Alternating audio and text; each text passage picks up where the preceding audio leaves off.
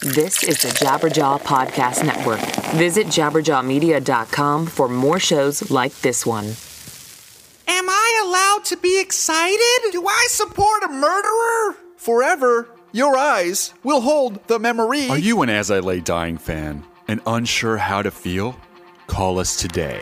Here at the Tim Lambesis Fan Support Line, we will make sure you feel okay about being a fan again.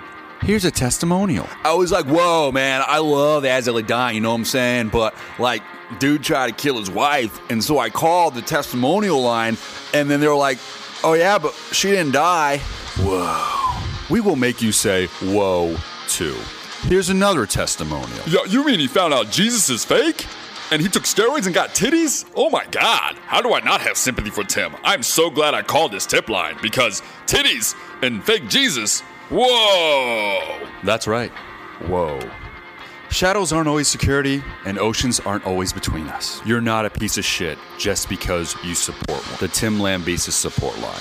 Just because he tried to kill somebody doesn't mean that somebody was you, and that the riffs are less tasty. Whoa. Whoa. That's right. Whoa. And happy Father's Day.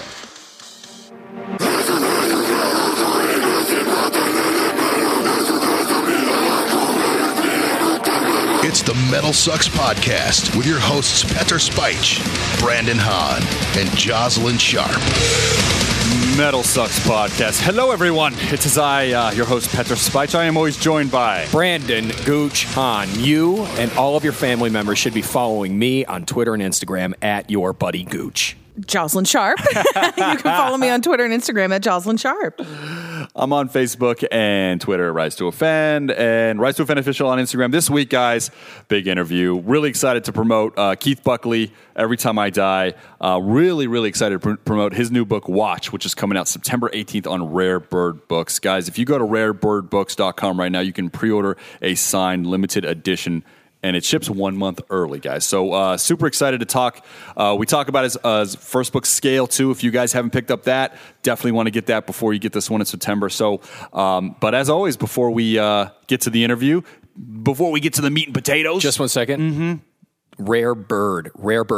Can you say it 3 times fast? Rare bird. Okay. Did I say it wrong? Yeah. No. I was just happy for Rarebirdbooks.com. Rare Bird Books. Rare Bird Book. That's Rare Bird Books. Say that. He just subconsciously gave you the middle finger. I don't know if you noticed that, but when he was gesturing, his one hand had just his middle finger. It totally was. Okay, rarebirdbooks.com. Say that, though. Rare Bird Books. Yeah, see, that's hard. We're very proud of you. Oh, thank you, guys. It's hard to say for you. You need me to spell it? I can spell it. I know you can spell it. Go there, guys. Pre-order Watch right now. Pick up Scale. Don't miss out on his books, guys. We'll be chatting to him in a minute. Metal Sucks News, we always jump on. The main story today, as you can hear from our little bit there, is that the Tim Lambesis fan support line, As I Lay Dying, has released about a 45-second clip of new music. As for any of you that don't know, it is their first music since 2013, I believe, 2012. Tim Lambesis went to jail for attempting to kill his wife, paying a hitman. He is back out. Now, this thing has begged many questions when we see the audio, and a lot of the fans of the band are wondering, is it okay to, support them again? But let me ask you guys some specific questions here. What do you think is the percentage that the entire band, Woven War currently, except for Phil, I guess, the entire band reunited with Tim for this project? Brandon, go. Well, going off that video? Mm-hmm. The percentage that you think. Oh, man. 60.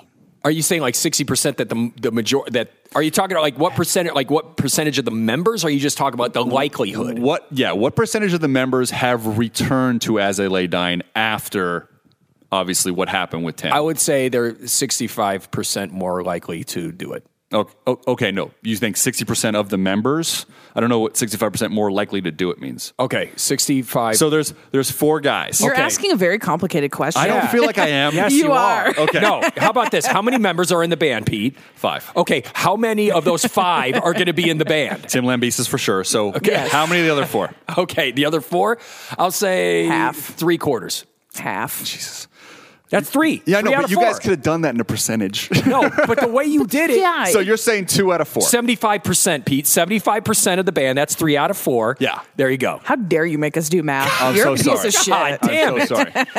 Okay. Confuse the shit out of me, and then you're throwing math So at me? you think 3 out of 4 came back. Jocelyn, how many do you Half. think? You think Yes. 50%. Yeah. So 2 of the guys did not come back. Now, Because I know for sure one isn't. Yeah, break it down, beautiful mind. we don't know anything for sure, but we all assume that Nick Hippa is not returning because of pretty much how the press was during the time away. Do you think Nick Hippa returned? But again, you know, you pointed out that one of his signature things is, you know, he's always wearing these. Oh yeah, one of the guitar players. It was like the same guitar that Nick Hippa plays. It looked like it could have been him, but again, this is just fabric. This is just like nonsense. Because But you can't the see their half sleeve faces. tattoo. I don't know if it is, but it looks like all the original guys are back to me. But that's obviously your mind playing tricks. Like when Jordan. You know, when the drummer hits, it looks like Jordan Mancino. You know, Yeah. I think that he somehow got the whole band back together, including Nick Hippa. This is what I think. Now, I have no proof of that. But if that occurred, do you think that this would be more successful as a comeback? If somehow Tim convinced the whole band to come back? Or do you think it would be better if Tim just started a solo project and they stayed with Wolf and War? Well, Brandon. look, trying to murder your wife is extremely metal, you guys. It's very commercial. So he's got a ton of people that are just like, what's he going to do next? No, I think... when you say extremely metal, As It Lay Dying, I wouldn't say it's extremely metal. They're a metal band, but you know what I'm saying. Your joke didn't go over anybody's head. Thank you. It just very fell much. flat. It hit you right in the face. Jocelyn laughed, fuck face. You are misqualifying my laugh as laughing at the joke.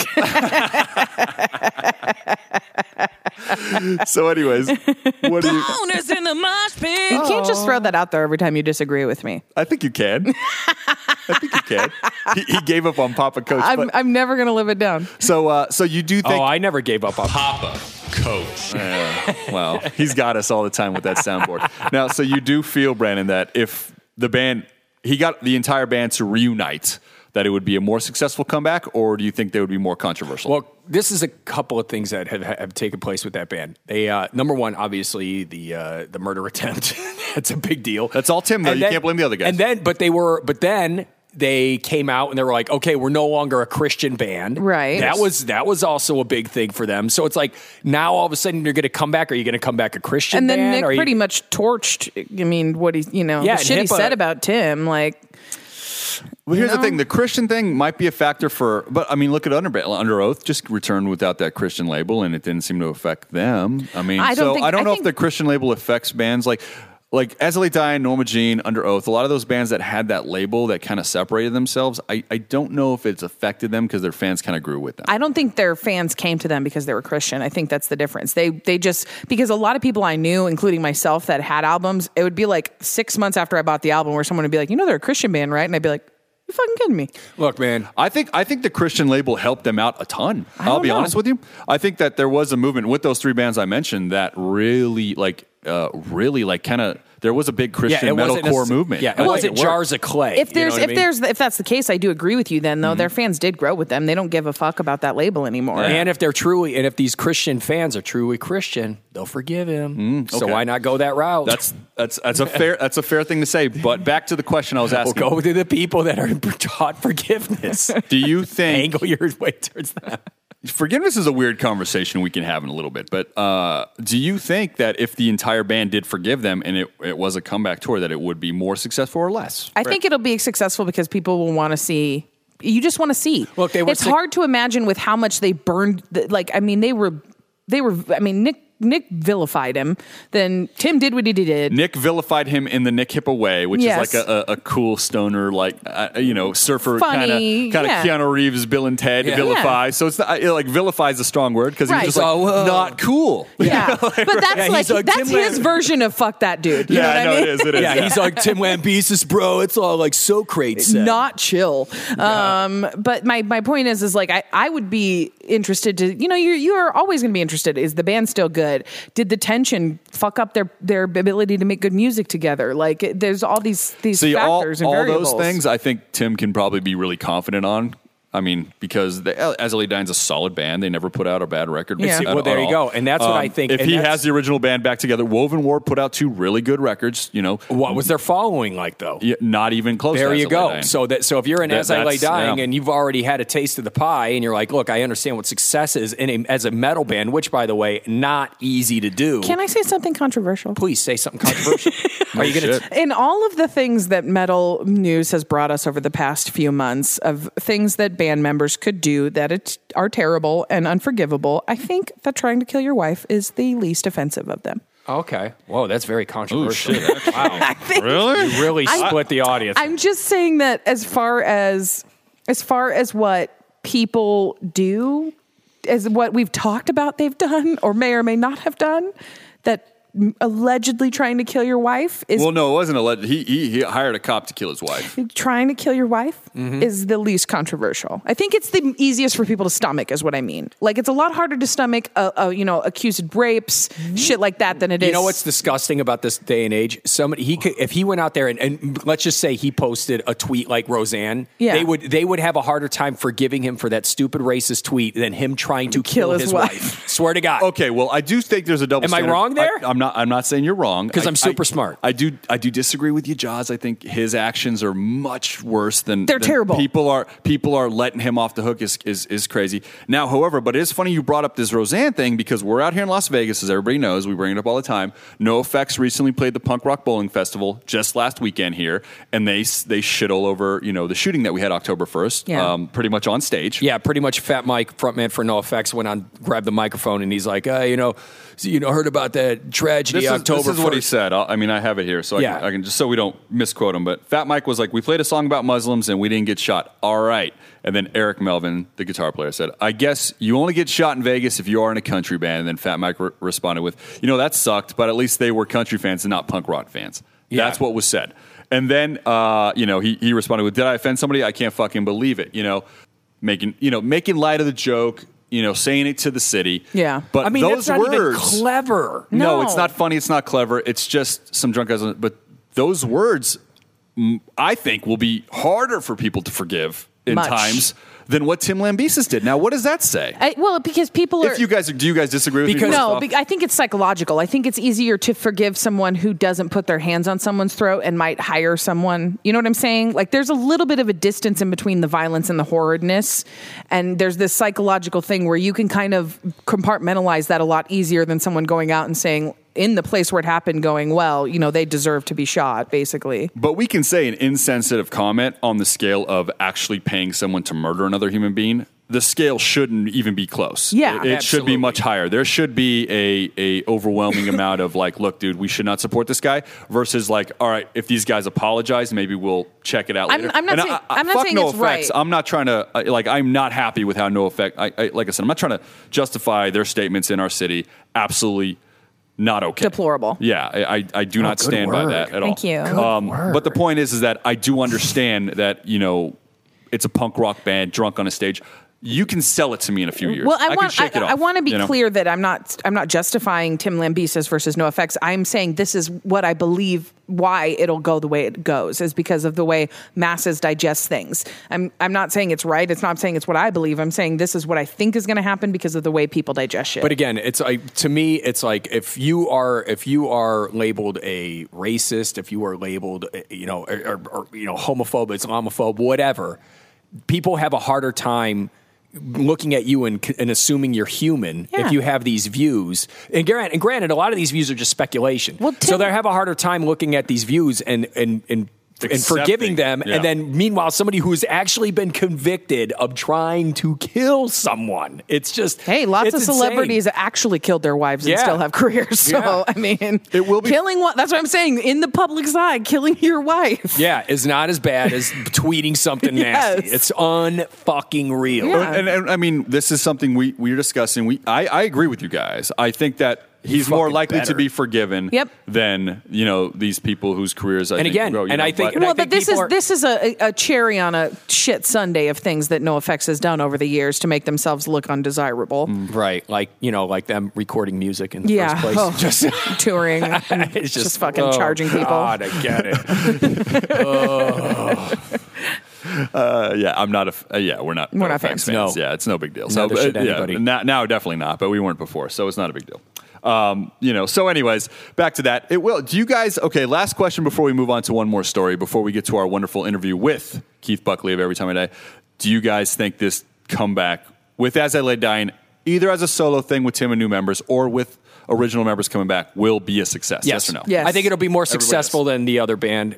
That Woven War. I think they'll be more successful than Woven War. I think As I Lay Dying has had, like you said, too many good albums. They have too many loyal fans. I think that the fans are going to care less about what the band members did and more about the fact that they're getting more As I Lay Dying. And on top of you're totally true. And on top of that, I mean, look, this is music. Somebody wrote, they've written plenty of songs that I'm sure that have touched everybody and touched a lot of people in certain places. And no matter what that person did in their personal life, these songs still help shape me as who I am. Yeah. And they grasp onto that. I mean, maybe they also want to kill their wife. Exactly. Yeah, maybe. Well, it's going to be interesting, guys. I'm sure we'll talk about it as soon as they put out the record, as soon as we find out the band members. I do want to hear. I want to know if there's going to be a song about killing your wife in the next album. Like track number 4, step 1, hire a cop. Wow, brilliant lyrics, Scooch. Step 2, go to jail. Step 3, make your friends mad. Make your friends mad. Step 4, trying to get them to forgive you so you can come back and making money again. Good night. Capitalize.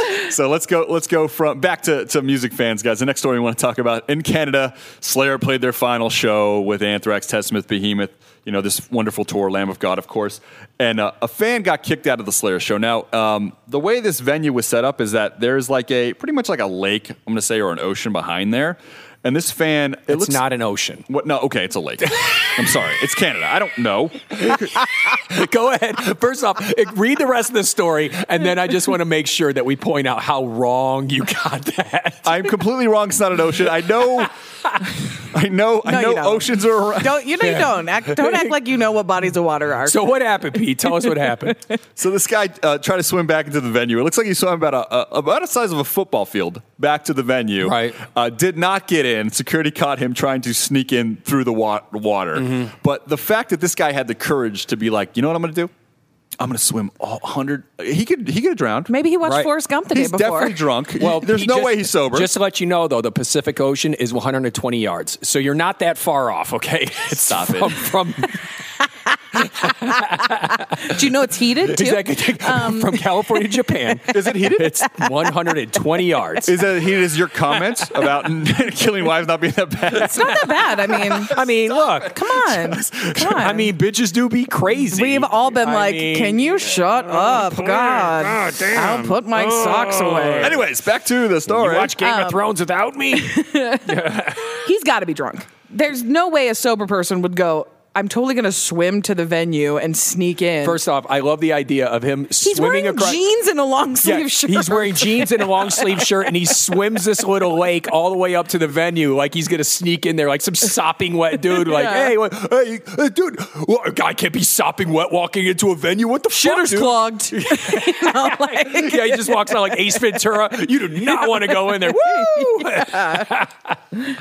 Now, mind you, this is a snowflake. This was this is one of those things where you're like, this is either brilliant or so dumb. Oh, dude, first off, the line between brilliance and stupidity is so thin. Incredibly thin. It's like love and hate. Yes. It's real thin. Yes.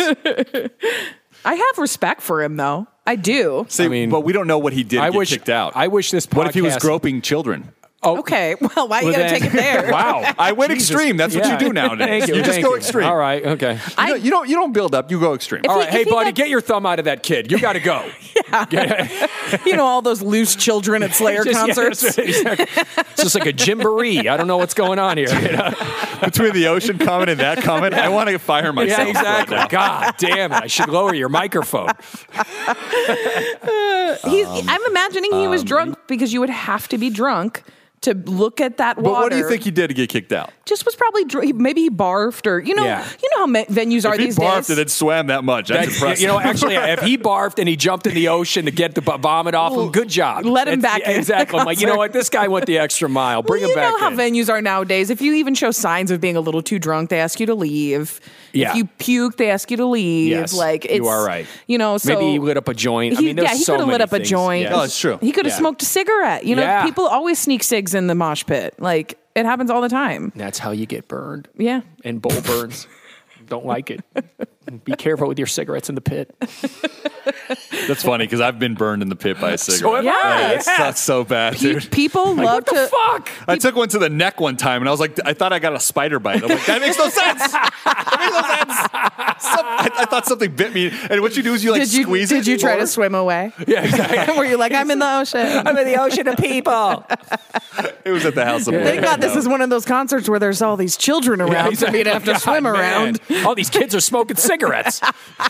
You know what's crazy? And I swear to God, this was at a Sounds of the Underground show during during Every Time I Die when I got burnt in the neck during a pit. no way. I'm not even kidding. That's awesome. It's a true story. And then you immediately wanted to murder your wife after that Yeah, for some no, reason. No. Just- Every Time I Die. Every Time I Die. Never mind. Keith Buckley, the guy I'm interviewing. Yeah. That's crazy. Yeah, but that's when I took a cigarette to the neck. Or a joint. I Keith don't know. Buckley's never murdered anyone or tried. Thanks, Keith. He's only been delicious and talented his whole life. And the first part's really all that matters, right? The delicious part. Delicious. Yeah, exactly. Who yummy, cares about the murder? Yummy dudes. Jocelyn loves yummy dudes. Okay, on that note. I'm sure he wants you to sell it just like that. Hey, check out the dude. Yummy dudes. Yummy dudes. Take my money. I mean, there's a boners in the mosh pit. Yeah, right. Yeah, where the hell was I? Owners in the mosh That's what I got right now. Maybe that's what the guy did to get kicked out. Maybe he had a boner in the mosh pit? See, this is the story I want to paint. Yeah. I want to do a Roald Dahl book Yeah. with the boner in the I'm mosh over pit. here in the guy. mosh pit. I'm like, that guy's hard dick just hit my funny bone. Excuse me, security. I tried to punch that dude in the stomach and his dick keeps getting in the way. Could you do something about that? Could you at least tell him to tuck it up in between his belt? Thank you. Pete, how you doing? Wonderful. All right, guys, before we get into our interview with Keith Buckley, all right, guys, this July, progressive metal band Redemption will release their 7th full-length Long Night's Journey into Day via Metal Blade Records. With guest musicians Chris Polland and Simone Mulleroni, this is the first album since the departure of vocalist Ray Adler and featuring the debut of Evergrey vocalist Tom England. Pre-order Long Night's Journey into Day now at metalblade.com/redemption. Once again, guys, don't miss Redemption's Long Night's Journey into Day, metalblade.com/redemption. And here we go, guys. It's me, Keith Buckley. Let's go. Everybody, what's going on? It's Petter with the Metal Sucks podcast. On the phone, I have author Keith Buckley. We are here to talk about your new novel, Watch, which is coming out September 18th. Yeah, for sure. Now, before we jump into Watch, because we got a couple months before September. Yeah. Let's scale it back, if I may use a pun. Let's talk about your first novel, Scale, a little bit, which came out a couple years back, right? Was it 2015? 2015, yeah. Yeah. So the first thing that when I got my copy of Scale, the first thing I noticed is that it had a similar feel and finish to the old Black Sparrow Press books, like the Charles Bukowski stuff. Yeah. That was intentional. Oh, that was intentional. That's what I was going to ask. Okay, and so you have, for me, like growing up, writers like Selby, Burroughs, Bukowski, and Rollins were like probably my most important writers. You know, like I would always in my mind look at someone like Bukowski and he'd be the devil on my shoulder, and then read a book by Henry Rollins and he'd be like the angel, right? So, yeah. So for you, did you kind of have a yin and a yang with some authors like that? Yeah, I guess. I mean, just because I was kind of taking two different. I was studying two different fields of literature when I was growing up. I was really big into like Shakespeare and John Donne and things like that, and things that were more sort of, I don't know, divine and ethereal. But then at the same time, I also started, like, I was getting into like Burroughs and Kerouac and stuff, which is very terrestrial. And I don't know, I sort of had those two opposing things of, one was kind of like, I felt that one sort of emphasized life after life, and the beat artists were more about like during life. So I kind of had those two pulling on me, and I think it's just kind of always influenced and informed the lyric, even the lyrics that I wrote. Just kind of wondering if there's a meaning to all of this at all. But I think that just came from having those two kinds of literature always in the forefront of my brain. And now, when you had to find your own voice, like when you're writing the first novel, they always say to writers when they start is that write what you know. Yeah. And So one can almost take that Scale was a bit semi-autobiographical? Yeah, for sure. For sure. I mean, it was, I figured I would just start at square one. I knew that writing books was going to kind of be it's always something I wanted to do. And it wasn't just like, oh, I got this thing on my bucket list. I need to have a book published. Like I really want to write books, for a living. So I figured I'd just start with square one and start with everything I knew about myself, and then hopefully that would open up some revelations and I could explore further in later books. But I don't know. Yeah, that it was definitely very semi-autobiographical. I'm not going to hide behind the different name or anything. I think that it's very obvious to anybody that knows me that it's pulled from a lot of life experiences, but there are also completely fictional characters in there. So definitely, man. And one thing I really enjoyed, because when you read a lot of writers, there's a lot of different approaches, and you kind of find, like you just said, which one works for you. But in essence, like they all work as long as the storytelling process is good. Right. What I really liked about Scale is that I think I just got off a book by like Pat Conroy. Like it was called Beach Music, this one. And he's the guy, if people don't know, he wrote like The Great Santini and Prince of Tides. So that's what he's famous for. But like when he introduced a character, he's like, Jessica walked into the room, there'd be like 3 pages of like pretty much her life story, her looks, exposition. What you did with Scale that I loved was that you didn't do that. We were always present with the character Ray. As a matter of fact, I don't think we even knew his name was Ray till like 30 pages in, if I remember. Yeah. But like his sister's story, there would just be like I remember when Ray went to school at Virginia Tech, there was a quick thing that was mentioned about her disability, and then later on it was brought up again. The way you unveil that, is that just because you prefer to read that way? Or do you prefer the presence? Oh, you prefer to read that way, yeah? I do prefer to read that way. I mean, I know personally that if the scriptures get too long, I honestly just skip right over them. I mean, that's why reading American Psycho was like a journey through hell for me, because it was so descriptive, and I was like just scanning for substance, because I think that in my opinion, that when people explain their characters, it's just a way to flex, and I really wasn't. I knew that with it being my first book, and I didn't want to do that too often. I know that I kind of did it elsewhere, and certain use of the language was a bit ostentatious. But I feel like it's just really better to kind of let people get an understanding of who the characters are by what they do, rather than explain who they are. And I just, I found similar patterns in a lot of the characters. I think that even when I was trying to figure out who to base them on, from real life, I was finding that so many of my friends, there were like 4 or 5 different personality types, and they all, if one fell into one of them, you can see that their behavior was interchangeable with another person who had that similar character type. So I do feel like the main characters, the Chets and the Rays and the Evans, and those are all real kind of people in my life. But and I think that because of that, they're real people in everyone else's life too. So I don't think I needed to explain that so much as just show it. So that's what I tried to do. I think you did a fantastic job. And you know what else? Like the first thing I did when I finished reading it was that I wanted a version of the book from Frank, from a character that we all know. And I know, I don't want to get over people's head, but Frank in a lot of ways was the antagonist, in the story. Right. So, but like his viewpoint and the way you described them in like the parts as the story was going on, I think we've all met that person that is overwhelming, but we're drawn to, if that's a fair assessment. And and that character is so interesting to me from their viewpoint, because it would all be twisted, where Ray would be a villain. So what's kind of I felt very close to Frank in a lot of ways, and I kind of realized after I had written the book and people were starting to read it that I was associating more with Frank than I was at Ray at certain points when I was writing it. And it was very easy for me to write Frank's part, because all I had to do was think of the shit that I would do and never tell anybody that I did, sort of thing. You know what I mean? I just really had to like find that dark part. And I think that in Watch, I think that the main character is more of a Frank type of person.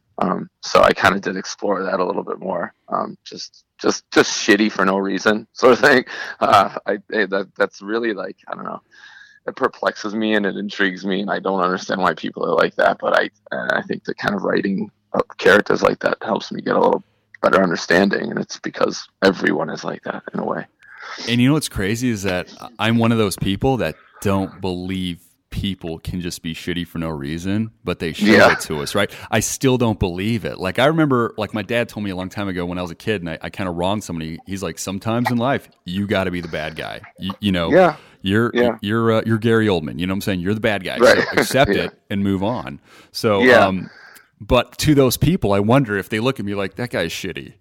For no reason. Yeah. I mean, it is true. But another thing is, I try to keep this in mind, is that you don't know everyone's story. You know, they might not even that they might not realize they're shitty, and you can try to get an answer out of them and glean a lesson from them. And sometimes people are just, it's just the way that they think, and it's the way that, they think that it's right, which is crazy, because when people do so much wrong because they think they're right, it means that they are interested in doing the right thing. They just don't know how to do it, So I think Frank, that, in order to write Frank, I had to get in touch with that part of myself a lot, and it was very eye-opening. So it changed that, writing that book kind of changed the way that I interact with shitty people, because it made me more sympathetic to them, I guess. Isn't that crazy? That's awesome, man. That's awesome. I think that's a great assessment of that. And speaking of just the way that it Scale was written, and we're gonna get to watch, I promise, bud. Yes. No, okay. And the way that Scale was written is that I feel that it was written in almost like you can take the format as a screenplay, and it is a visual story, I think, which helps. Because when you brought up like American Psycho, like there's about 3 or 4 movies in my life that I think are better than the actual novels, which is so rare, right? American Psycho is one of those. I'm like, dude, I agree. American Psycho, what was the other one? To be honest with you, I'm a huge fan of Selby, but what Aronofsky did with Requiem for a Dream, I think that film version is better than the novel, which... Oh, yeah? I don't know if you read that or not, but that... I have not read it, but it is one of my... I mean, the visuals of that movie are haunting, so I do. And I saw the movie first, so maybe that was a factor, And it was just so well done. So, and then for me as well, back to one of my favorite writers, Burroughs, what Cronenberg did with Naked Lunch. That film is amazing, on every level. And you can even say that's almost like a reinvention of the book. He doesn't even tell the book, right? Right. You don't need to know that that's a book to know that film is just, I mean, it's a masterpiece, but every word. So your book has the style that, if told in a movie form, and my favorite modern day author is a guy named Willie Vlotten. Have you ever read any of his stuff? No. Okay. He was also in a band, which I thought was weird. He was in a band, but he was in an indie rock band, and I don't want to talk shit about. I just said he was my favorite author, so I'm not talking shit. But it's not my thing. Like, he was in a band called Richmond Fontaine for like 20 years, and I need a little hardcore in my music, dude. I don't know what it is. It has to have a tinge. I'm sorry. Right. So, and he wrote a book called The Motel Life that they made a film version out of. And then they're making another film version of another book called Lean on Pete, which just came out. But his style is the same, is that you can read it and then you can relate to the characters and you can see like a script format, as it's going. And I think that's an art form from people that, and if I'm wrong, please correct me, that have grown up loving film so much that when they tell the story, they see the movie. Absolutely. You agree with that? Okay. Yeah, I mean, at least for me, I mean, totally. It's just I like you said, I grew up loving film, and had I not gotten into music, I probably would have pursued something in film. I took a ton of film classes in high school and college, and whatever was available in high school. But that's kind of just something that's been. It's been a subtext for my writing style, is like, how does this look like? And whether, obviously nothing gets really made visually of what I write, but I try to imagine what it looks like, and I just describe that picture, so that's the best way to even approach lyric writing for me, is just to get an image and then write about that image. So but that definitely is a huge part of it, because even when I was younger, like I remember one of the first cinema classes I took, it was about films based on books, and they brought up how like Jaws, when Peter Benchley wrote Jaws, he wrote it as a screenplay, like the chapters end where the camera's breaks are in the movie, you know what I mean? He had all this planned, and I just thought that was fascinating. So that's always kind of been like a big inspiration to me to try to write as though envisioning it.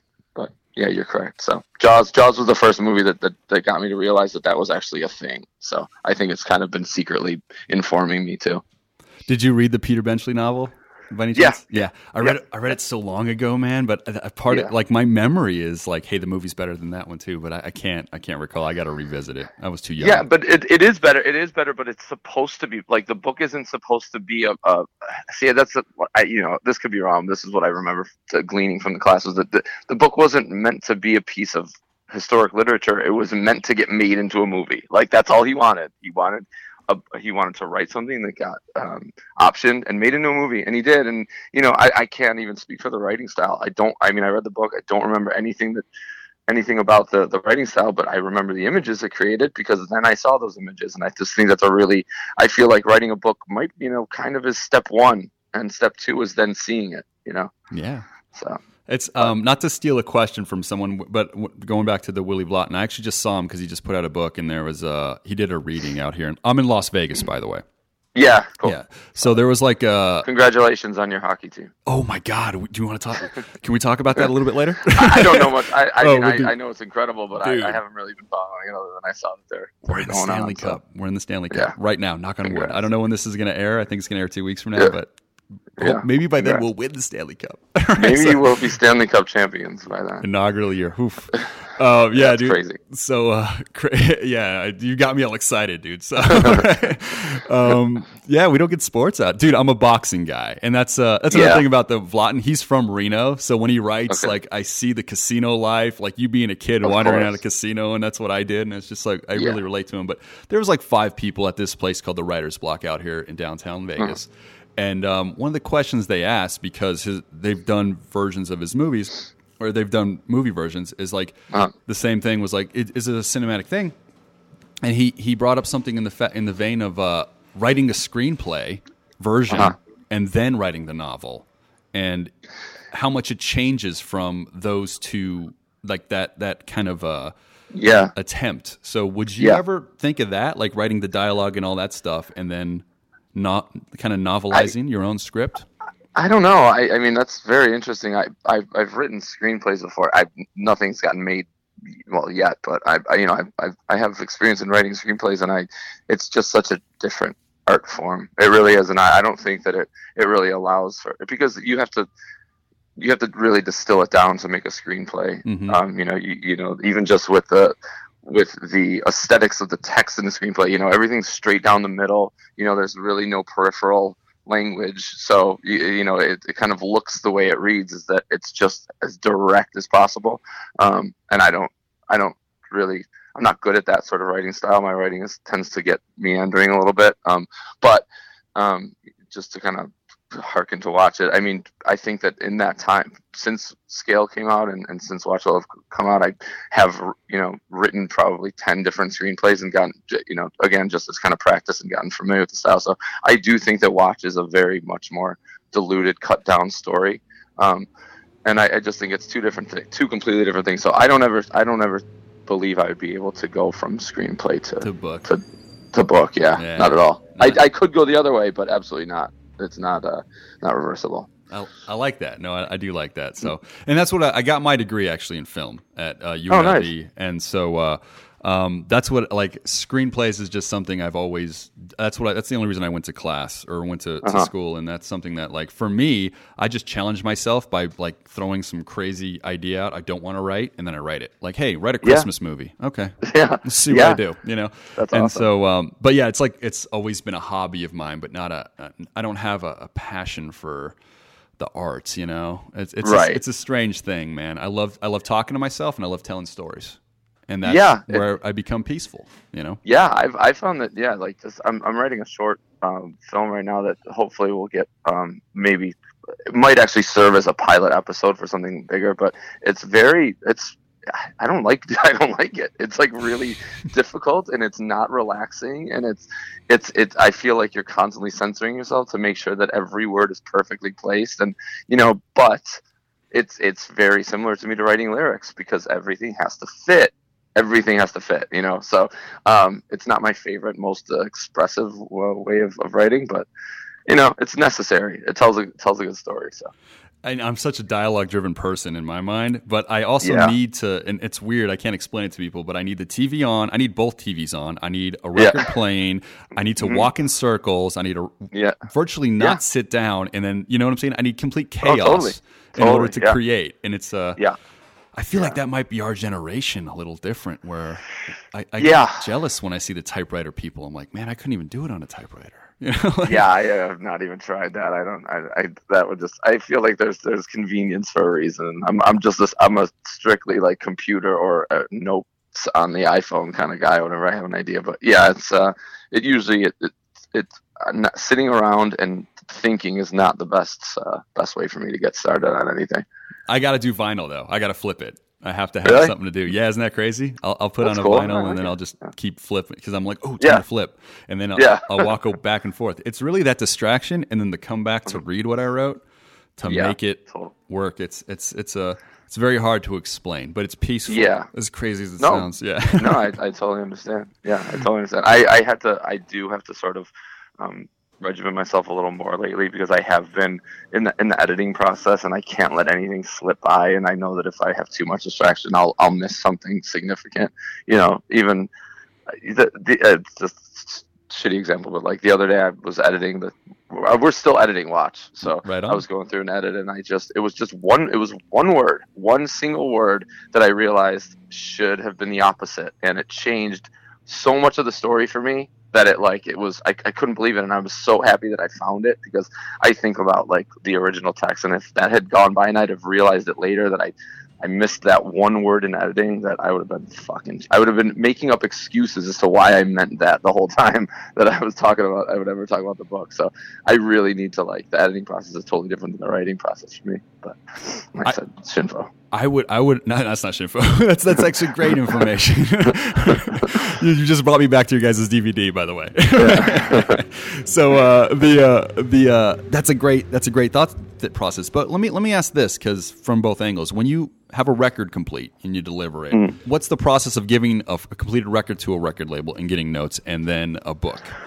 I don't think we've ever gotten notes from a record label, to be honest. I think we're very lucky for that. I mean, Epitaph just kind of trusts what we do. I mean, they'll give us advice as to like what song we should release first, but they've never ever been ones to be like, okay, you got to go back and you got to make a hit, or we need a hook or anything like that. And that's just, we're lucky in that sense, because I know that there are a lot of pressures on other bands from the outside. But if anything, it's notes from the producer of like, okay, well maybe this part should go here, this part should go here. But to tell you the truth, our last record with Will Putney, he was actually probably the most involved in my lyrics that I've ever had a producer, and I loved it. Because I like being edited, and I like being told what I'm doing wrong, because it's the only way I learn. So he was not afraid to do that. And I think for so many other producers, they just kind of, we've been a band for 20 years. Most of them just figure that I know what I'm doing, and I don't. I will never know what I'm doing. So I want someone to tell me I've done something wrong. And he was very specific about using certain words and not using certain words, and how they sound when they're yelled. And it was a really interesting experience in like linguistics, but it was the first of its kind for me for the music side of it. It's funny you brought that up, dude, because I grilled Will Putney when I did an interview with him when the Fit for an Autopsy record came out. And I'm going to go back to the question, I'm sorry, but I was like, dude, my favorite song of last year is Map Change. Tell me the entire story. Yeah. And he was like, it's called Chest Pat and all this stuff. Yeah. Dude. And I was like, Map Change is a better name. Yeah, that was just the working title. But yeah, that specific song is one that when I wrote, I was like, I see this so clearly. It was so easy for me to write, because it was like I was just watching a movie and just describing the movie. And then when the video got made for it, it was so fucking perfect. It was it was like eerie that everything that he got on film was the stuff I was picturing, and without even me telling him. That felt like real like kismet sort of thing of like, all right, this is exactly what it's supposed to be. That song's magical, bro. I'm telling you right now. Yeah, thanks. And as a fan, like I remember when that record ended with that song, like it was one of those moments where I'm like, I hope they play it live every time. Yeah. I hope there's a video, and the video came out late. It was like a year later, right? Oh yeah. Nailed it, dude. And nailed it. Yeah. And I actually, the first time I saw the video, because because I'm not on social media. I'm one of those dudes that just kind of stay off all that stuff. The first time I saw the video, it was like recommended somehow, and then I was like, oh shit, there's a video. And it was like right after the shootings that happened out here. It was like the next day, bro. And I was like, and the song just took a different, like, it was like almost like a comfort type thing, you know? Right. That's good. That's good. So the question that I did leave off that we kind of segued away from was the difference between when you dropped the book with the publisher. Yeah. The book was, to be honest too, you know, I don't know if this is a good thing or a bad thing, but I didn't do too much editing with Scale.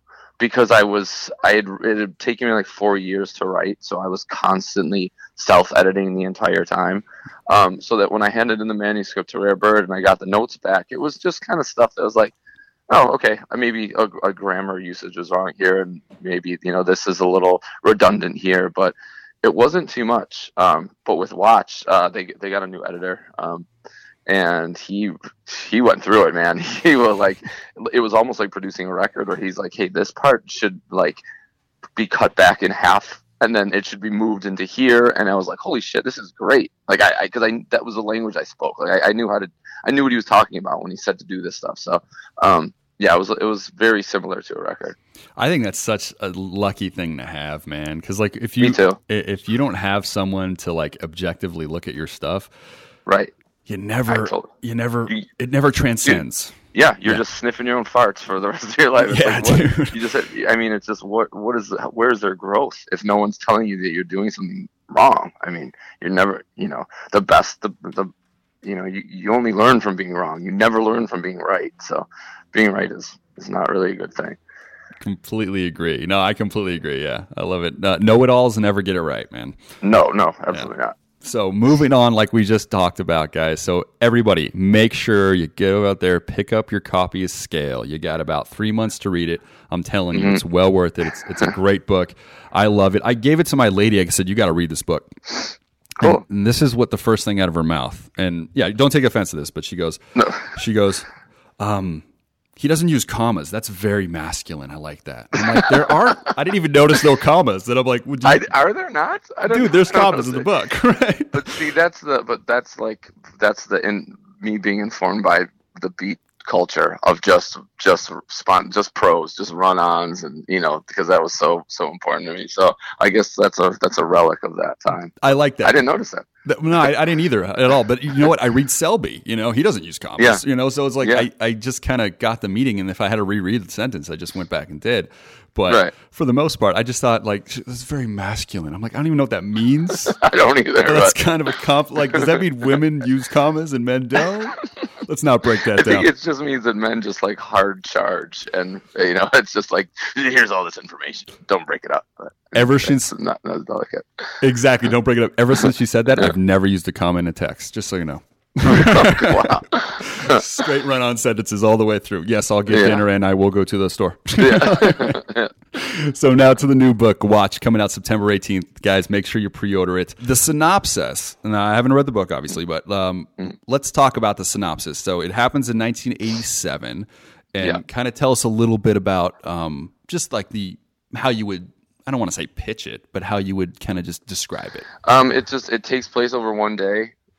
It's just a guy who's kind of forced to reconcile all the things that he's been running away from in his life, and he has to come to terms with them. And since he won't, because he's a coward and an asshole, he finds himself in this snowstorm where he actually thinks he sees the things from his past. So, you know, it's kind of science fiction-ish, but I was really just more interested in writing a cool story this time. I didn't need it to be like this huge, you know, what does it all mean sort of thing.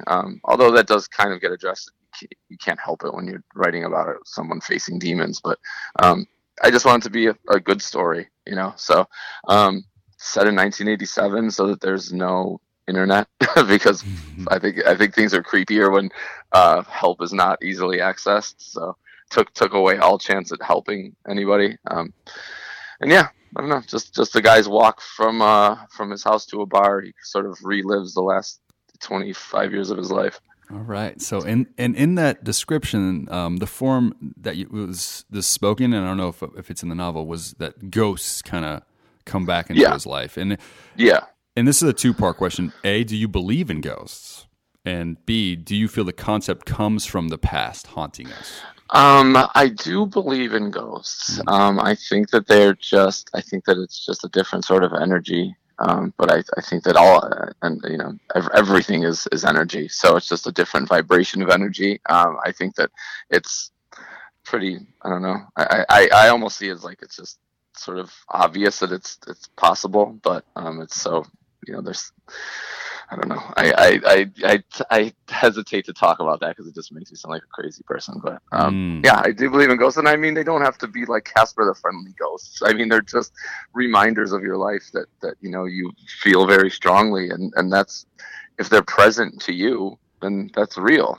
I mean, if you think of something and your body responds and your heartbeat races and your blood pressure goes up and you sweat, I mean, how is that not a real happening? Even though it's not, it's only a memory, your body's still responding to it as if it were real. So I think it's a very real possibility to be haunted by these ghosts of your past all the time.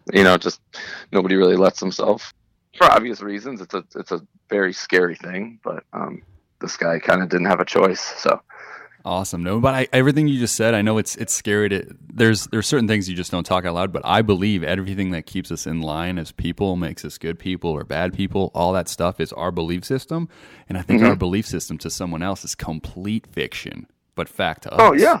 Of course. Yeah. And so, I mean, I love talking about, no, I believe this. Well, that makes no sense. Well, let's talk about you. You'll believe something that makes no sense, Yeah. I mean, I don't think there is an objective truth really anywhere. But yeah, so it's just kind of the, and that's what this character John sort of has to deal with, is that all these things he thought were true, when he finally comes across them and realizes that his memory is failing. And then that's the thing. I mean, I think it goes for everyone. All these things that you're comprised of, all these memories you have, they're not even trustworty. I mean, it's a simple brain fart.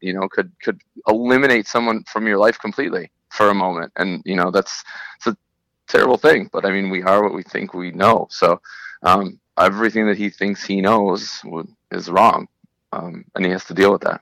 Yes, conviction is a lie for a lot of people. Yeah. Yes, I agree with that, totally. Man. And that's to write something like that. You're taking yourself to a dark place. It did mention that there is a suicide of a character named Zola, and I hope I'm not giving anything away. And then there's a death of a child as well that's involved in the character. Yeah. So to put yourself in a lot of ways, that you have to, as a writer, try to empathize, but are going to be forced to kind of sympathize unless you know these things personally, right? Yeah, well, that was kind of the thing, is that I did kind of know them. I mean, when I was experiencing, when my wife almost died giving birth to my child, it was, I was living through that, and I was dealing with these things and having to come to terms with, okay, this might be a reality. Like I might lose them both.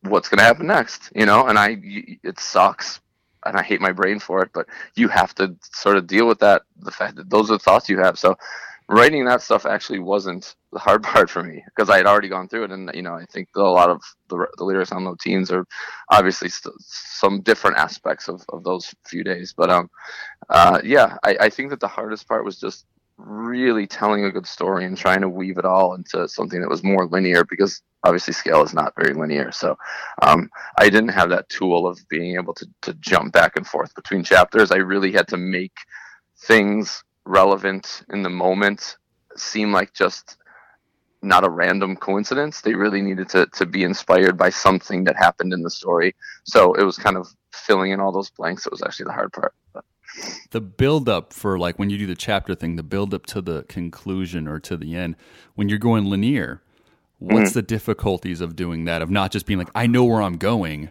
I need to make it there, So it was really, I mean, it sounds strange, but this one was I jumped around writing this one more than I did Scale, because Scale obviously jumps around so much more. But I mean, there were times when it sounds crazy, but this is how these are like the sort of things you pick up on when you're writing something that you tend to trust.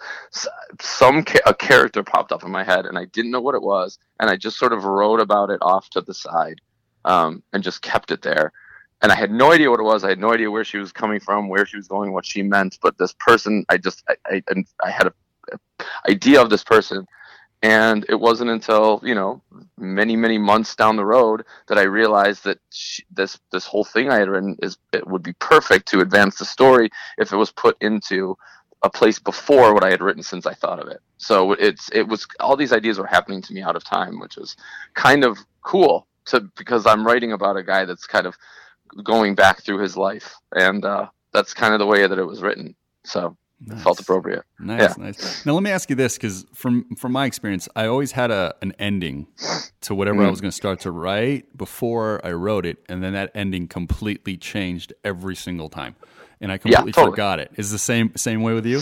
Absolutely. I mean, I thought I knew where I was going to end, and I even had written the last paragraph, maybe before I had completed chapter 2.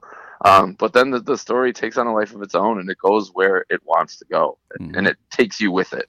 You're not piloting the ship by any means. You're a passenger. So by the time I got to the end, it was nowhere near where I thought I would have ended it before. But that's the fun of writing. That is the fun, and when the characters are real, trumps wherever, whatever fiction you had. That's awesome, man. So yeah, and it's cool because, like, I mean, just for anybody that writes that's listening to this, I mean, it doesn't. These characters are they become so real that, and if you can't imagine what they're going to do next, then you haven't developed them fully enough. I mean, it's almost like everything they do should be obvious because that's just who they are. And if when I've been having trouble like writing a character or like figuring out what this character would do, I needed to go back to the drawing board and rethink the character completely because it just doesn't. You can't make someone do something that their character wouldn't normally do. As a reader, I know that that's bullshit. That pulls me so far out of the story when a character does something that if they were a real person they wouldn't do. I almost like stop reading. I'm just like, fuck this. This is not anything like I thought it was going to be. It's not anything believable. So there's nothing to relate to. So that's really important to me to make sure that every character was living honestly in the story. Dude, excellent, man. So, and then just a few more questions, dude. Now, the character in Watch, he does get blinded by a snowstorm. Yeah. What do you have more of a fear of, getting blinded or deafness? I think blindness for sure, and that's why this seemed obvious to me to write because it is one of my greatest fears.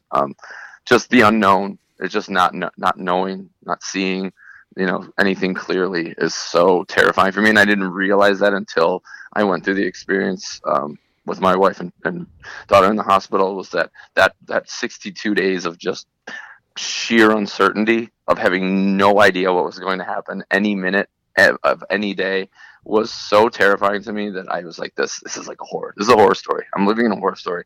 So when everything, kind of the storm settled and I realized that I kind of wanted to do something horrific, the first thing was uncertainty. Like that has to be the overarching theme because that to me is the scariest thing that there is. So I think that blindness is more leaning to uncertainty than deafness is. So I would absolutely hate to lose my sight. No, I see the anxiety of both. There was a film, not to change. Did you ever see a film? I don't think it was that popular, but I loved it. It was called A Perfect Sense with Ewan McGregor and Ava Green. No, I don't think I saw that. Okay, it was everybody's senses were going to go away slowly, and the world was falling apart. So it was like a disease that took away the people's senses. And the last one was, blind. It's like it took away taste and all that stuff. But anyways, it's kind of a segue, but a fantastic film if people haven't seen it. So let's check it out. Awesome, dude. With that, man, I want to tell everybody one more time, guys, Watch is coming out September 18th, 2018. Make sure you pre-order it right now. It is available. Everybody go to Rare Bird Books. Check out what they have going on. Make sure you have time to pick up Scale right now. It is so worth the read, especially if you're a huge fan. Quick question, man. So before we segue over to the music thing, any talk of a new album with Every Time I Die right now? We started it. We started just kind of tossing around some ideas, but I don't know. We still feel like Low Teens is alive and kicking. Like I don't, I just feel like there's so much life left to that thing. I think we all do. So we're not gonna put it on the shelf anytime soon. We're gonna write some stuff. Hope to have some new songs, for our next headliner after the summer. And but as far as the record goes, we're just gonna kind of take it easy and let Low Teens take its course, and then we'll get together and do something else. Cool, man. And everybody, make sure you do pick up a copy of Low Teens. It was my favorite record of 2016. So thanks, man. No, dude. Like I said, you guys, I'm a huge fan. For sure. Thanks. Any talk of doing a book tour for Watch coming up? There's going to be a few events that I'm doing. Just some book conventions. I'm going to one and albeit I wish I had the name off at hand, but I'm going to New York City on June 1st for a book convention. And this is a whole new world for me, so I have no idea what anything is going to be like on this side of the spectrum. But I am going to be doing more book events. I did a few for Scale, and they went over really well. Just like talks, where I did one in London where they had a journalist kind of interview me about it. And, people were just kind of hanging out and drinking beer and watching, and it was really, really, really cool, and it felt very organic. But I don't know if I'll be so lucky as to get all of them in beer halls and bars. So I might actually have to do normal ones in bookstores. We'll see. Dude, well, I hope it does go down, man. And because those events are fun. I think if people don't go to like book readings and stuff like that, it's just cool to interact. It's usually like an hour. It's usually not that bad. Yeah. So they're great things. So with that, Keith, man, I want to thank you so much, man, for letting us talk to you and everybody again. Make sure you guys pick up those books, dude. And I appreciate it. Thank you. You're very welcome. And hopefully on the next album cycle for Every Time I Die, you remember the Metal Sucks podcast, because I got a ton of Every Time I Die questions too. Oh, totally. Yeah. Yeah, absolutely. For sure. All right, man. Thanks so much, dude. Have a good one, man. Thank you, dude. You too. Creeping up a wall of glass. I'm entirely made of sand. Lurching up, feeding back what the canyon wants, the canyon gets, and the canyon craves. An apology about the flesh. Thought I felt, thought I saw, thought I knew. So much chatter. Let there be shade, unilluminated.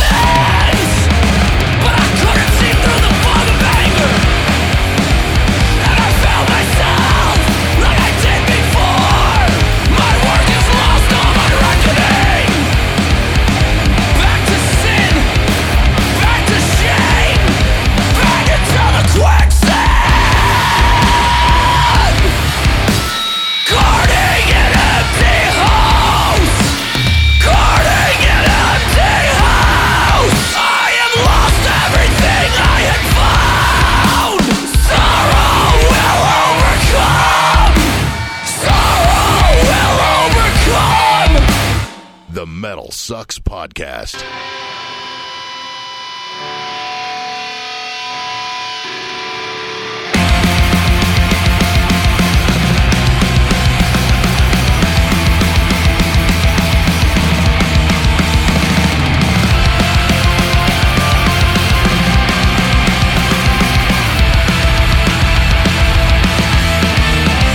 Am I the only one that saw the sun burn out?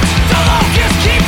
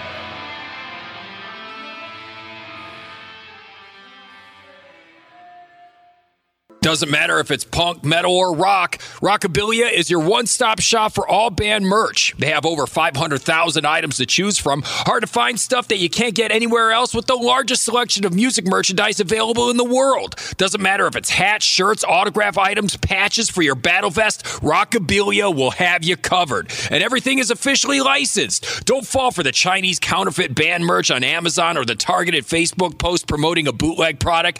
If you support Rockabilia, you're supporting the artists. Been around since 1987 with 30 years of giving you the best memorabilia. And for special discounts, use the promo code PCJabberjaw. So for your punk, metal, and rock memorabilia, there's only one place to go, www.rockabilia.com. All right, guys, and we are back. Songs you heard, first one, Just As Real But Not As Brightly Lit by Every Time I Die. In the second song, one of my favorite songs I think ever written, Map Change. Both of those are off of Low Teens. Guys, if you have not picked up that record, go get it. This thing is, it's one of those that I can be on an island with and be fine the rest of my life. So make sure you pick up Low Teens. It's a great achievement from all those guys. I'm so proud of them. And guys, once again, make sure you pre-order, watch rarebirdbooks.com. Rare Bird Books. I love it. I love Swim saying across the ocean and pre-order your book today. Wow, really? Try to do a tie-in. I failed miserably. I forced that one in hard. Yeah. That was bad. So, but I want to thank Keith so much, man. Like I said, huge fan.